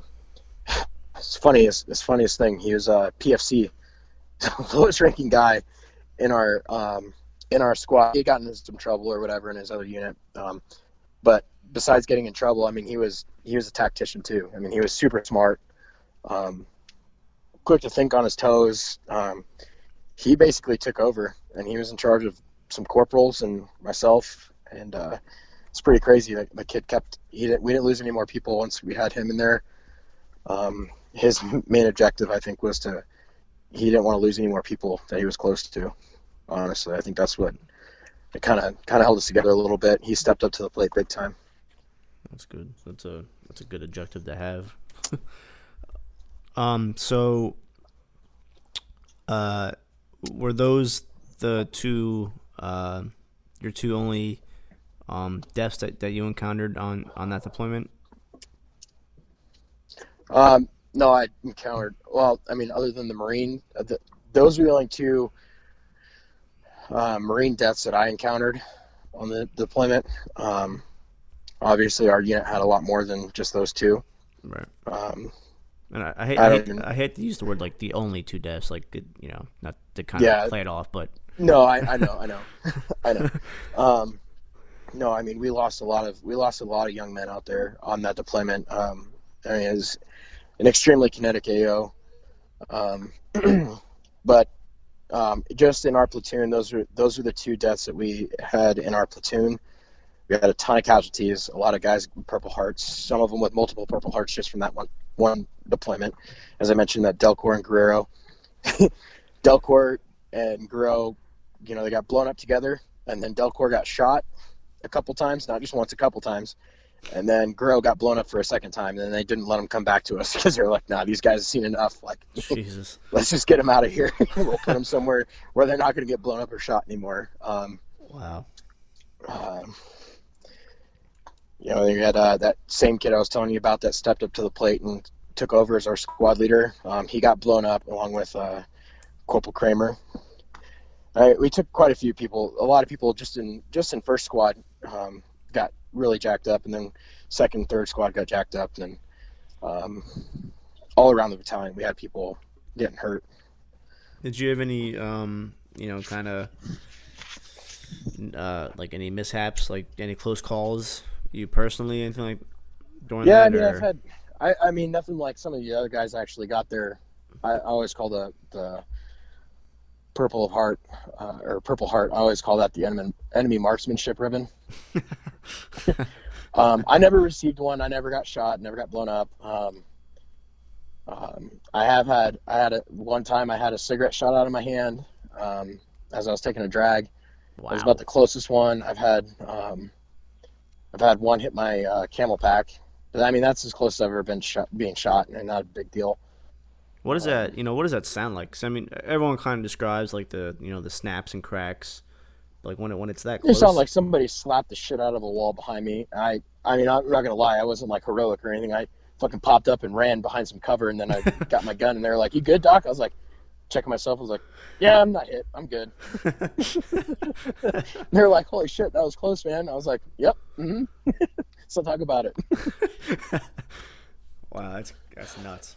I would say I did get hurt one time. I did roll myself off of a roof once. That fucked my shoulder and my neck up pretty bad, and I still got problems with that now. But no, I'd say probably one of my most technical casualties I ever had was a young man by the name of Dustin Strobel. He's a sergeant. Really good friends with Sergeant Meisner, actually. They went through a lot of stuff together, and they both really experienced Marines. He took, I don't remember the exact round count, so I might be a little bit off, but I do remember he he got shot through the front of his face, in his chin, and the round traveled through his jawbone. I think in the neck once, across the top of his hand. I think he took about 4 or 5 rounds um, to the interior of his shoulder socket, to the interior, like the most interior of your clavicle bone, and back out the shoulder blade. And those were all from PKM. I think that's like a 7.62 by 5.4, so like a little bit bigger than an AK round. Um, that was pretty gnarly. We're still pretty close now. I just seen him we just had a big 2-9 reunion the other weekend in Oklahoma City, Oklahoma, and we joke about it. And he's like, "Dude, you've been inside me," I stopped he had a I forget the medical terminology for it now. He had a subclavicular artery tear. I stopped that. I stopped that bleeding. Saved his life. But I did have my hands literally between his trap and his collarbone, about middle of my hand inside of his chest cavity. It's pretty gnarly. Wow. Yeah, but he's doing good now. He's a cop, so he's doing good. So, one thing I really like about the Navy, or not even the Navy, just the military, is just how fast you become close to these people that you're out there with, and you're like ringing off their names like it was yesterday, and it's close to 10 years ago, and it's just something that's really fascinating to me, and I think it's really cool how it just kind of implants itself in your head, and then how close you guys stay. It's pretty neat how you guys did that meetup and stuff like that. Is that something that's pretty common like throughout the Marine Corps? I'm not 100% sure. I don't know how the other units and stuff do stuff like that, but we hadn't seen each other since, some of those guys obviously got out after that deployment for either medical reasons or what have you. There, it's just the end of their active duty service or whatever. And we've always been able to, through social media and like text messaging and stuff, been able to stay close and kind of figure out what's going on in each other's lives, and it's been pretty awesome that way. I know one thing, like with Michael, I know my family, myself, my wife, all three of my kids, when we were living on the East Coast, we would make it a point every year to go up and see Nancy, which is Michael's mom, and their family. They have a huge, beautiful family up there, but you can tell, like, she likes to see the young men that were with Michael when that happened. And the coolest thing is, man, is like there's been so many times where we've gone up there like every year for such a long time now, where we go up there and we see like, Angus and Krista and like all the family members and Joyce. And I mean, we see everybody up there in Michael's family. And the cool thing is, it's not just me that goes up there. You got Delcor, you have Pepe, you have Bonilla, you have all these Novak, you have all these guys that like make the trip from wherever they're at. And they find out one of us is going, and there's like 7 or 8 of us that show up at Nancy's house, like, "Hey, what's up? What's up, Mom?" Right. And she just opens up her house like, nothing, no big deal. She just opens it up, and we all hang out there for like 3 or 4 days, and we have a good time. We talk about all the funny stuff that Mike used to do. I mean, the kid had the epitome of an Irish temper. Like, you'd walk through a cotton field or a cornfield, and if the kid tripped up on something, he's punching corn stalks, cussing them out, saying "fuck you," and butt stroking corn stalks, and like, that's how we all remember Michael, is like, he just had that crazy temper, but he was such a good guy. But we all like to go up there, and we pay our tributes, and we go visit Michael up there in Derry, New Hampshire, and it's pretty cool to see that you have like a group of guys that live all over the country willing to make that trip just to go pay their respects and hang out with his mom. And it's kind of a hard deal. I mean, it's our only kid, Right. So it's pretty cool that we're all their family becomes your family too. Well, I'm sure she kind of looks at all you guys as kind of like her kids now. Um, Yeah. Oh, and she totally treats us like like we're. She's like, oh, you better do this, or she's a great woman, and and it's really hard sometimes. Like I know for her, and like you have all the other families. I mean, throughout all the branches of military, right. people lose a kid to war. They're the mom or the father, the parents are never the same again. Yeah. I mean, I could only imagine. I mean, luckily I really haven't to experience anything like that, but yeah, I can really only imagine, and especially going through it, seeing it firsthand, like kind of like you did. Um, it's crazy to me. It's I could only imagine, and and I'm active duty, and a lot of people think like if you're active duty, like you see that stuff all the time, like you know, very few of us kind of get exposed to that kind of stuff, and um, I appreciate it a lot. Yeah. Um, so how much longer were you on that deployment? So those two casualties happened in December. How much longer were you guys there until you came home? Oh man. Let's see. I think I made it home just after the first part of April. Oh, so you guys Another, were yeah, still we there were for there a for a decent amount of good time. while. Yeah, yeah. We saw a lot more things. More people got hurt. Didn't lose any more people in our platoon, in first platoon, but we did have other casualties that that we took, and they were taken after the fact. But I mean, yeah, we were there for a little while longer. Were you out there for? Because I believe Dakota Meyer. That was around the time he got his Medal of Honor. Were you guys out there? Because I believe it was 2000. Actually, no. 2010 is when he got it. I think 2009 is when it happened. So that was before Yeah. you. Yeah. No. Okay. Okay. Yeah. Okay. Um.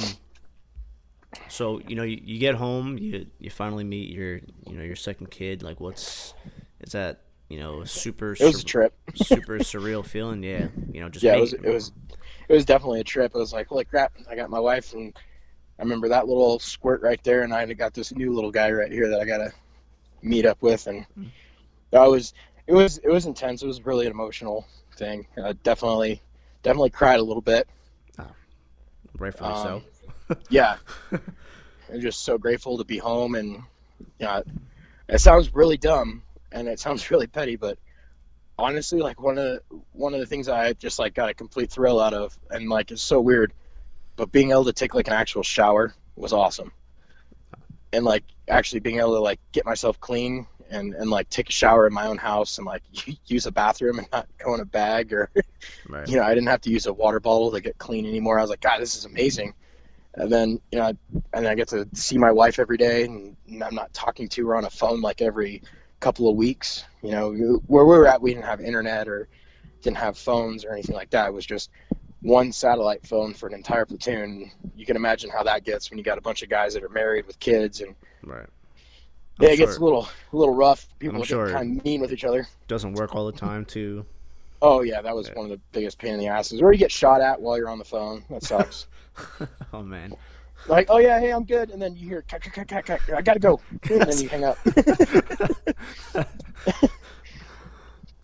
So so how does that work when you get back? Do you like switch platoons or divisions, or do you stay No, with the you just same? kind of go through like a decompression phase. You got to go through a ton of classes, like the whole don't beat your dog and don't drink alcohol and don't beat your wife and don't beat your kids and this isn't Afghanistan. You can't shoot people kind of classes. And Was your transition pretty easy?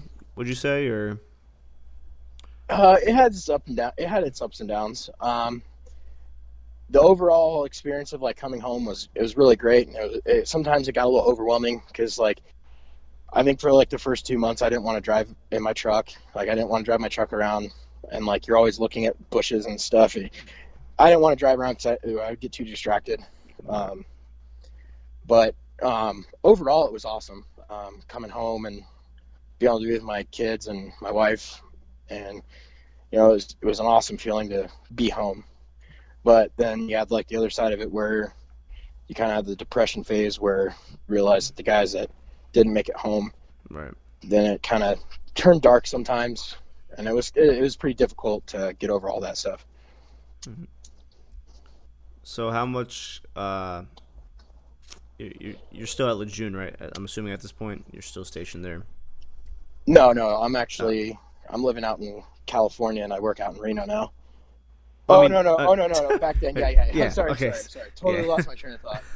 But yeah, yeah. I was still with Second Battalion, Ninth Marines. Still in First Squad, First Platoon. Um, and I stayed with First Squad, First Platoon up until my last couple of months. We got some new corpsmen that came in, and then for First Platoon, I was a senior line corpsman for Fox Company, and just kind of running through some of the stuff with the guys, like, hey, we're deploying again, and I mean, we deployed 7 months after I got back to the same AO, the same place we came from, and Wow. that was a mind trip in its own. Like, you're going back to the same area, same people, and So you had all these hostile feelings, and that was not a good thing. so you weren't even home for a whole year before you No, deployed. we deployed literally 7 months after I got back. Wow. So I mean, going back to the the same area, were you there? Were you there the whole time again? Yep, yeah, another 7 months in the same exact AO. Yeah. How? I mean, how was that? Thinking back to the two guys that you've lost on the first deployment, kind of having that. Um, Not saying having to relive that, but being in the same place where that had happened, and Um, I'd say there was a lot of animosity, the feeling of like redemption. You wanted to kind of go back out there and kind of seek revenge on stuff. But our ROEs were a lot different on our second deployment than our first one. did you find that ever like clouding your judgment at all? Um, Honestly, sometimes yeah. Like sometimes you kind of went out there with like ill intent.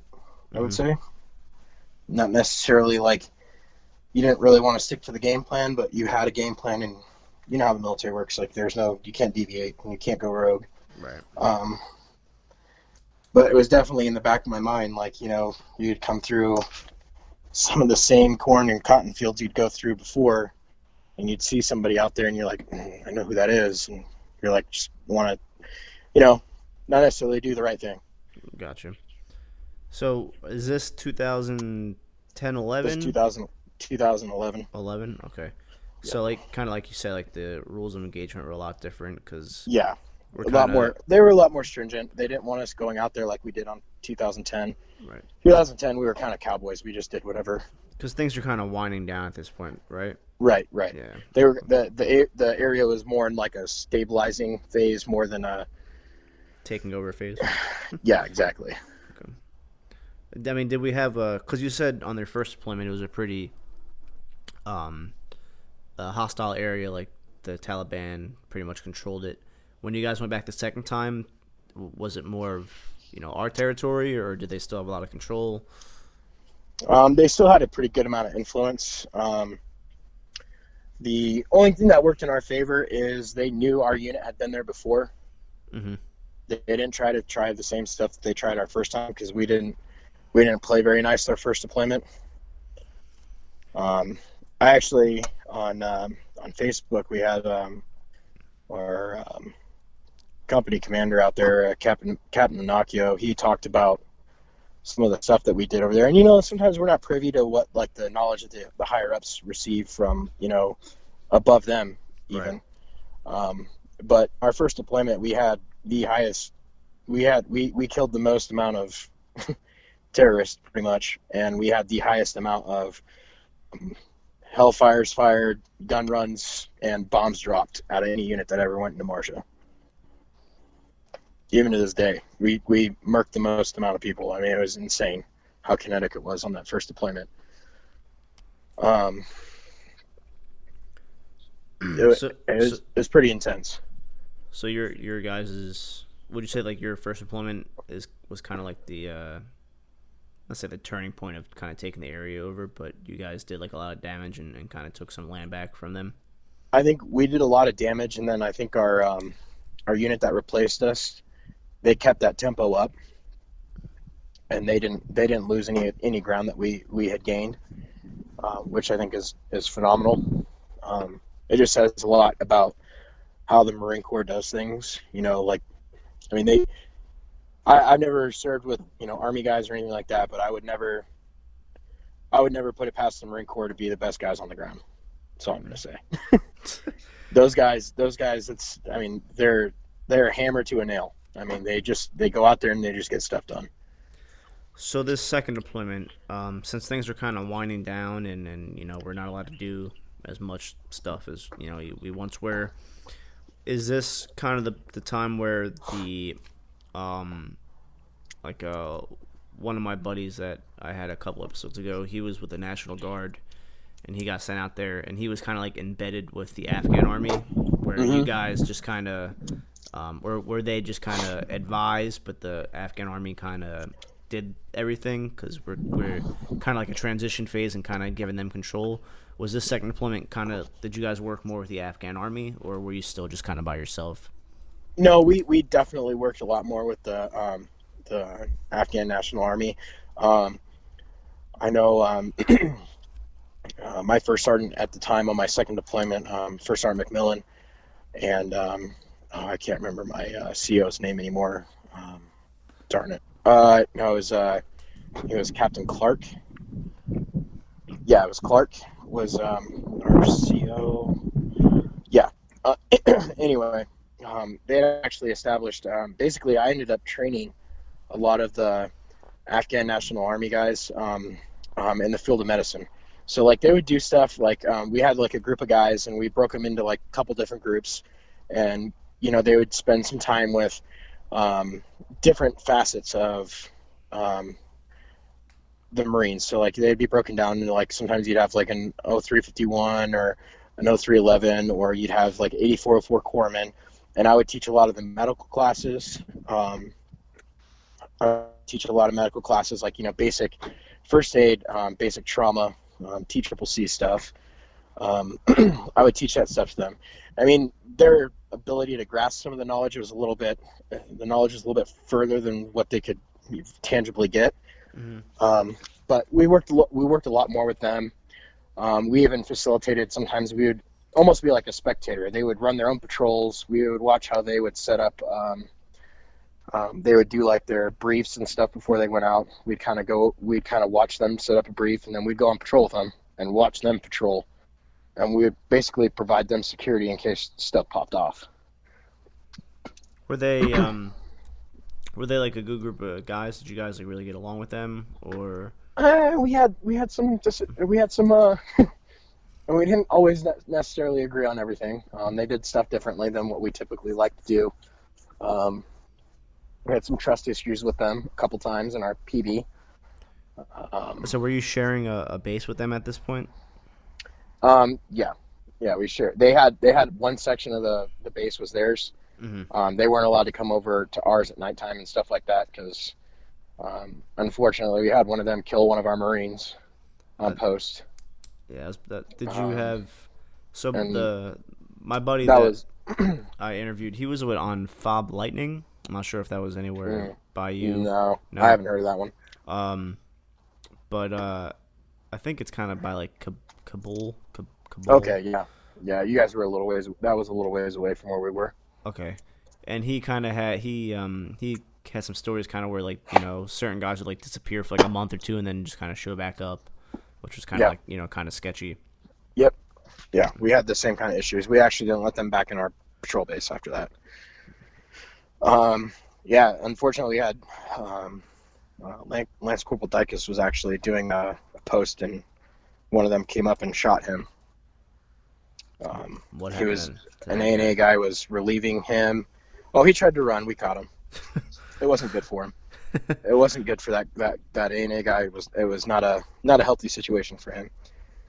Well, and then it kind of put everybody on edge.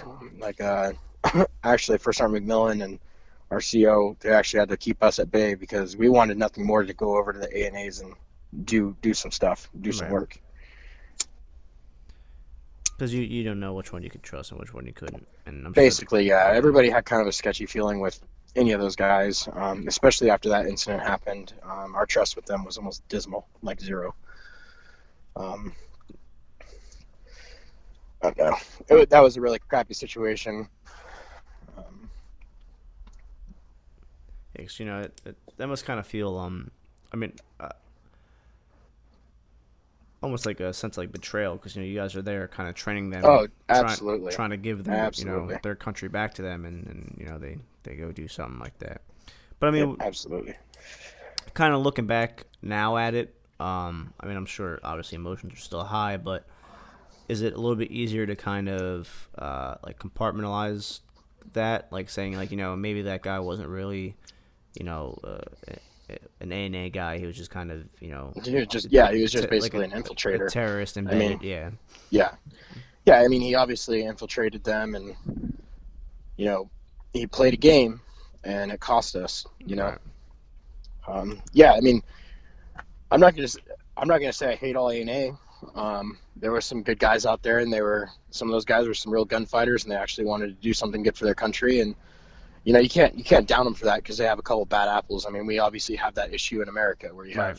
have these turds that go out there and they hurt innocent people all the time. Like you can't classify a group of people just because you have a couple bad apples. Right. Yep. But I mean, obviously, at the time, it's a little bit hard to think like that, I guess. Yeah, at the time it was not that was not the thought process at that Yeah. time. So, any kind of so since this deployment was kind of obviously a little bit different, did you experience any kind of U.S. casualties during this deployment at all, or no? Um, we took some. We took a couple. We got into quite a few. We still got into quite a few firefights. I mean, the second deployment was nothing like the first one. Um, but we still got into a healthy amount of ticks. I mean, we wouldn't go a month without getting into a firefight. That's for sure. I mean, we'd be going like maybe a week or two without a firefight, and then we get into a pretty gnarly one where it lasts a couple hours. And then, but as for taking casualties, it didn't happen that often. Um, but yeah, it wasn't as kinetic as the first one. And this was also a 7 month deployment. Yeah. Same Yep. kind of length. Yep. Yep. That deployment, I think we started sometime around December. It was like just before Christmas, which kind of sucked. Wow. Yeah. Always missing Christmas. Yeah. Always missing Christmas. Damn it. I think that's a trick of the trade. I think they do that shit on purpose. Like, you don't need Christmas. We deploy during Christmas. We bring them gifts. But yeah, I mean, every deployment. I mean, even if it's not a super kinetic one, every one of them has challenges you got to overcome, and you got to use your training, and you got to think outside the box a lot of the times, which I think is one of the Marine Corps' specialties, is being able to adapt to things and make things happen. I mean, I don't think there's another branch of the service that does it better than the Marine Corps as far as adaptability. Yeah, it's definitely being in the corpsman world now and kind of experiencing that side of the Navy and more of the Marine side and hearing all the stories. So I mean, like I said, my first 4 years in the Navy, I was in the sub force, and corpsmen to me were just the guys at the clinic that wouldn't make me an appointment, Yeah. And Yep. I kind of like You didn't. get really frustrated with them sometimes. Yeah, and like that's what I thought like a corpsman was, and then I I end up getting injured. I get medically disqualified from subs, and then I get force converted into being a corpsman. And then I get to Corps school, and they take a lot of. I'm not sure if you ever seen the like Fort Sam Houston schoolhouse, and No, I haven't seen any of that. but as soon as you walk in, right to the left, they have like a bunch of like memorabilia from the Great Lakes Schoolhouse and all that stuff, and then on the right it's just a huge wall of pictures, and it's every HM or corpsman casualty that we've had in Iraq in Afghanistan. Mm-hmm. Um, and there's a shitload of pictures there, unfortunately.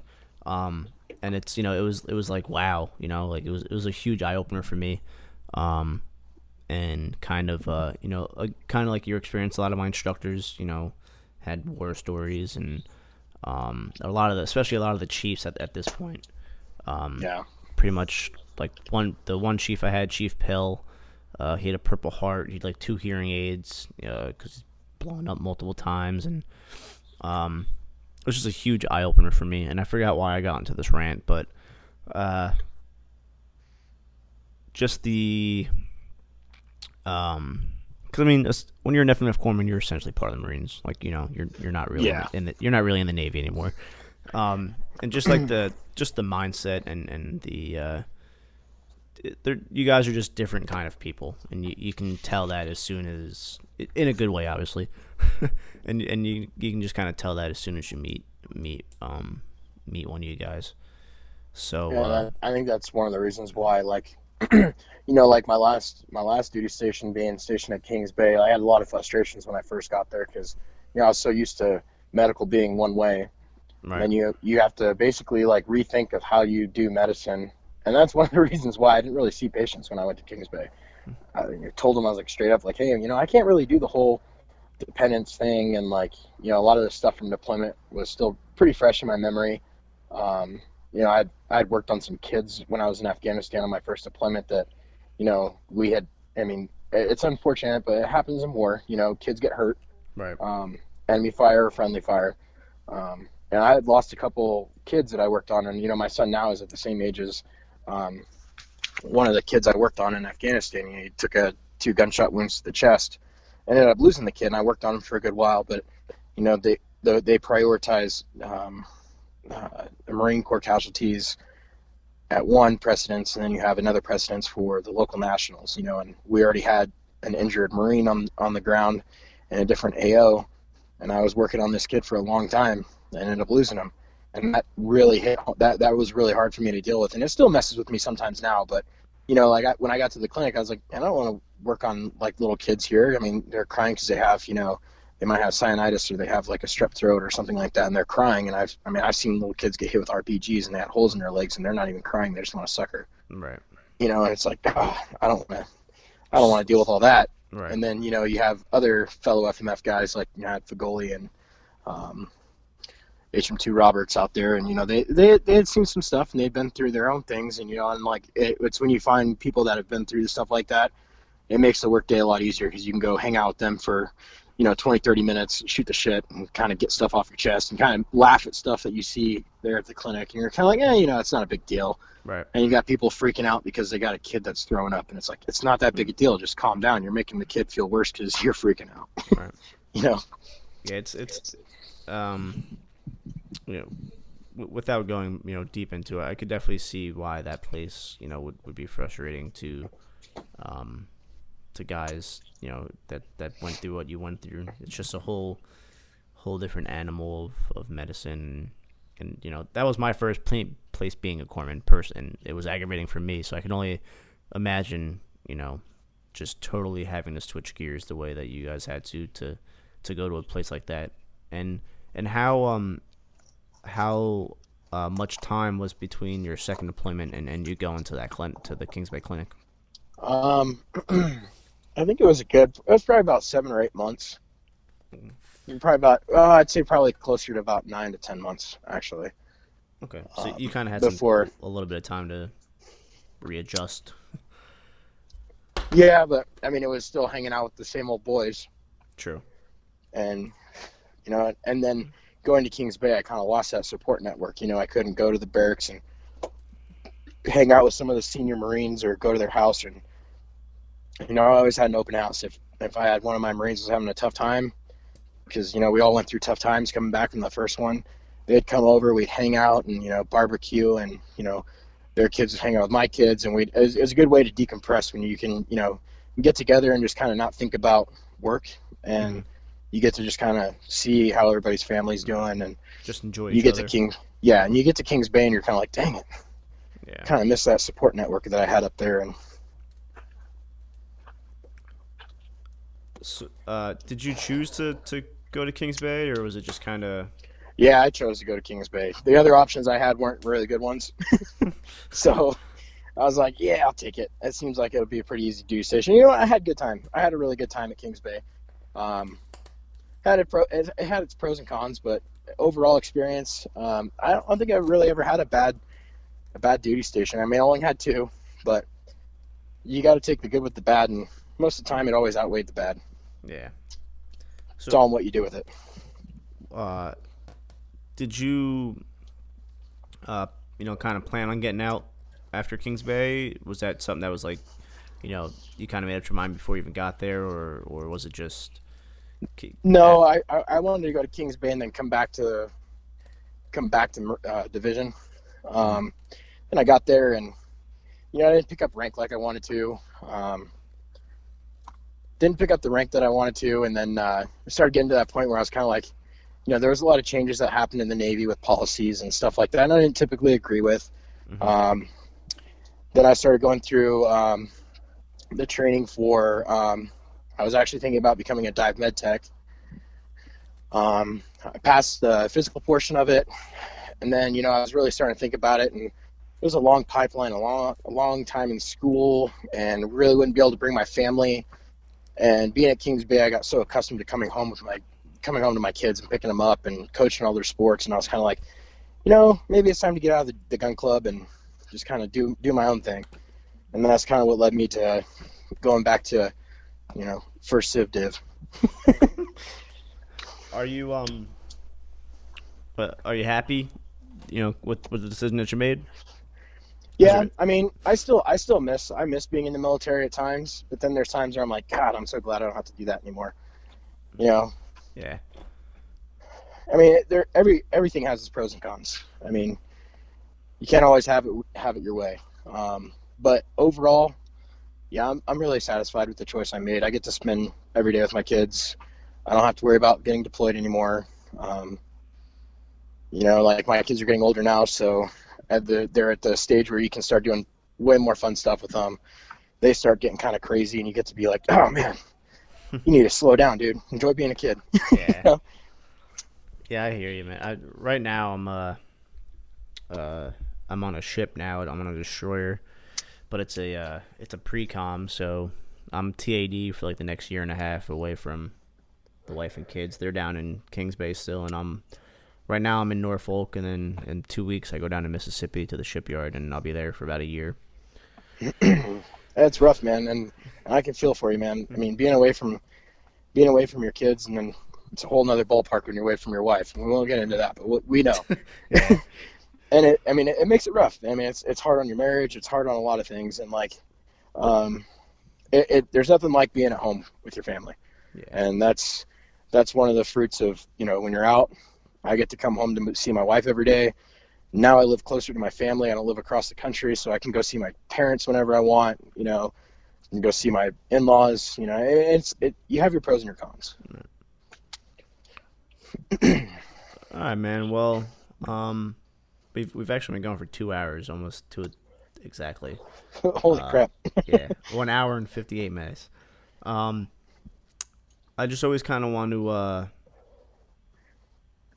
at the end of all my episodes, I just pretty much want to say, thank you for everything that you've done.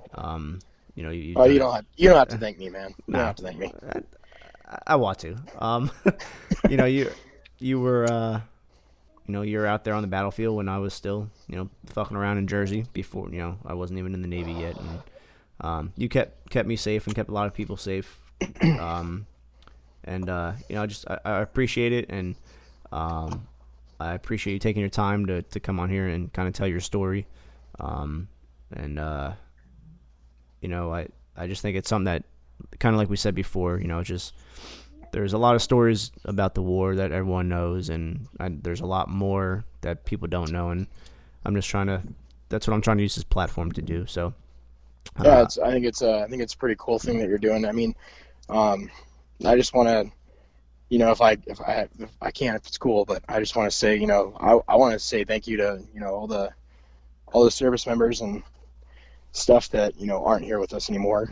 They're the ones that we should be thanking. I mean, They literally paid the most, they put out the most tribute to our country. And I think it's cool that you put yourself out there to interview, bums like me, but we get to tell and let those guys, let their stories keep living too through our words. So that way they're never forgotten. I think it's really cool that you got an outlet where you can kind of put that out there for people so they can understand all the stuff that people go through to let people live the way that we live. Definitely. 100%. And thank you for, sharing those people's names. Like you said, they're kind of, now that this podcast will be on the internet, for they're there days to come, they're there forever now. Yeah. And they deserve that. So, thank you again, Tom. I appreciate it. Obviously keep in touch. Thank you again. Maybe we can do this again some other time. All right, man. Yeah, sounds good. All right, brother. You have yourself a good Take night. Care. You All too. Right, you too.